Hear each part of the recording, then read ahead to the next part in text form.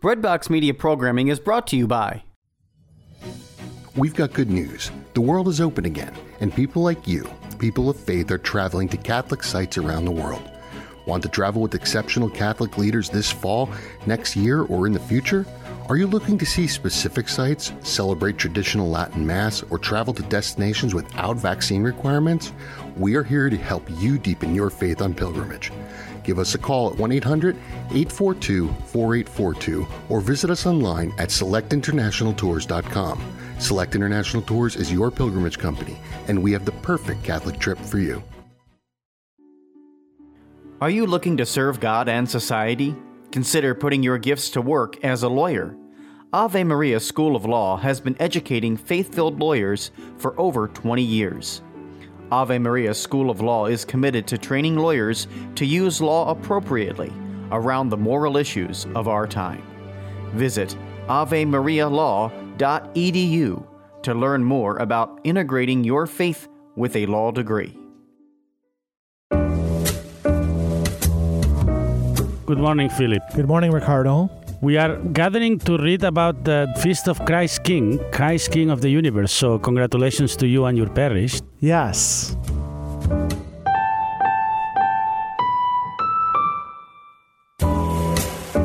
Yeah, one of my parishes, I'm always lucky one of their feast days on a Sunday. St. Bernard, my other parish, it's whatever the date is, and so it's not necessarily on a weekend always. So thanks. It's the last Sunday of the liturgical year. Yeah, exactly. There is a whole history that we have explained before about this feast, right? And I was reading to you the article in Wikipedia, Quas Primas, and it said probably the most ignored and misunderstood document ever written by a pope.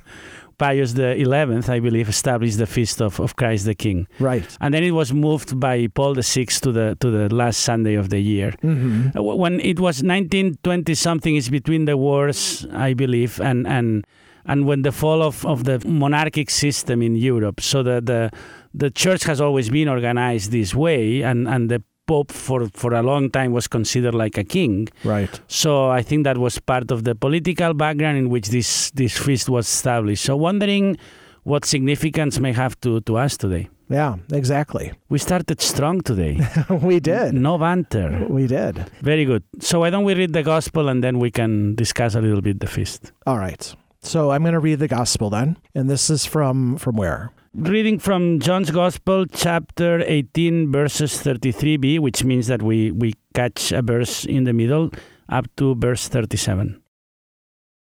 Pilate said to Jesus, "Are you the king of the Jews?" Jesus answered, "Do you say this on your own, or have others told you about me?" Pilate answered, "I am not a Jew, am I? Your own nation and the chief priests handed you over to me. What have you done?" Jesus answered, "My kingdom does not belong to this world. If my kingdom did belong to this world, my attendants would be fighting to keep me from being handed over to the Jews. But as it is, my kingdom is not here." So Pilate said to him, "Then you are a king." Jesus answered, "You say I am a king. For this I was born, and for this I came into the world, to testify to the truth. Everyone who belongs to the truth listens to my voice." As many times as we accuse John of being a little obscure, there is nothing obscure about this gospel. It's very clear. Right. Yeah, so near the end of John's gospel and the passion, as Jesus here is being handed over to death, but and it's these references here to my kingdom. It's not of this world, and yeah, it's just incredibly clear.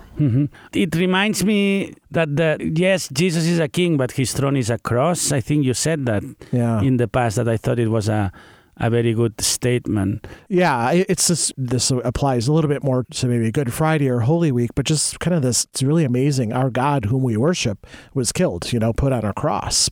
And here, I guess we emphasize the other part of that to say, well, it's this kingdom is not of this world, that's not really death, it's the beginning of eternal life. And at the beginning of the Passion, we've said this also, Passion means the passivity of Christ, not the passion as people think, passionate, because there is a lot of blood and suffering. And you see it here, how he passively lets Pilate condemn him. He could have fought his condemnation, and he doesn't. Right. And he tries to convince Pilate, but to a point, no? You know, this is what it is, and you do with it whatever you need to do. Right, exactly. What else, do you think about on Christ King Sunday and this gospel? It's very interesting when it says, in my opinion, one of the areas where we may explore a little bit more. My kingdom is not of this world.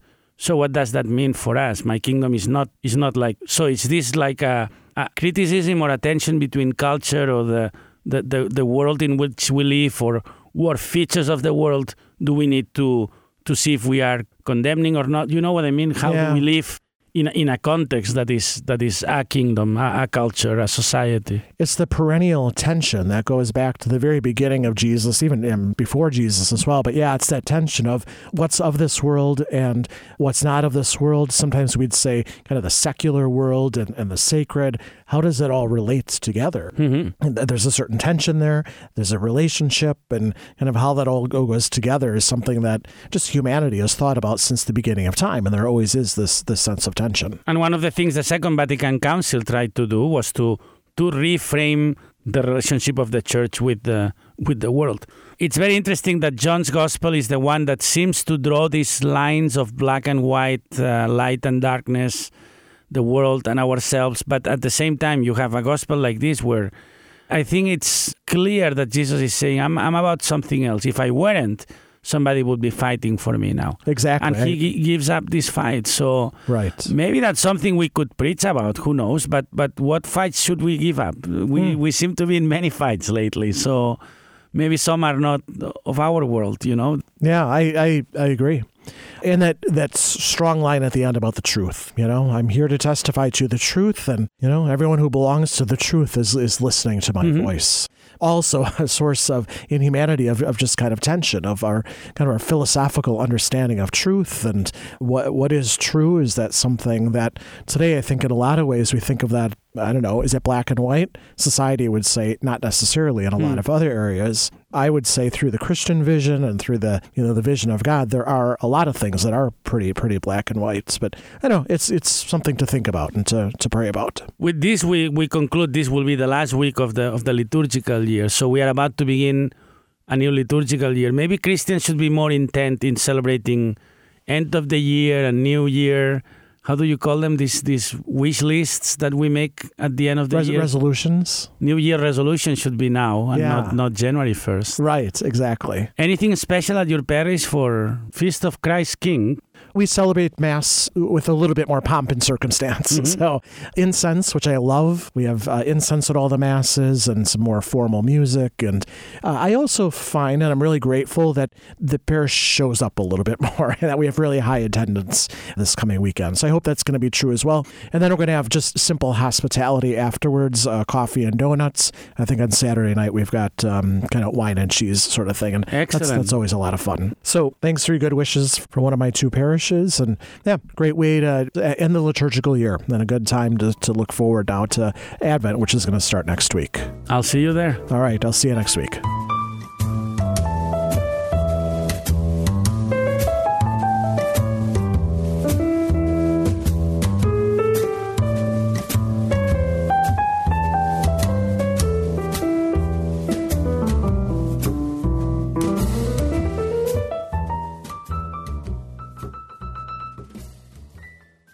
This is Kevin O'Brien of EWTN's Theater of the Word. I'm excited also to teach middle school and high school literature, speech, and drama with homeschoolconnections.com, an online Catholic curriculum provider. Your student can meet with me online for a live, interactive class. Whether you take apologetics with John Martinoni, or grade school with Jackie De La Viaga, or any of the other 400-plus courses with homeschoolconnections.com, online Catholic learning for your homeschooling family is available for you.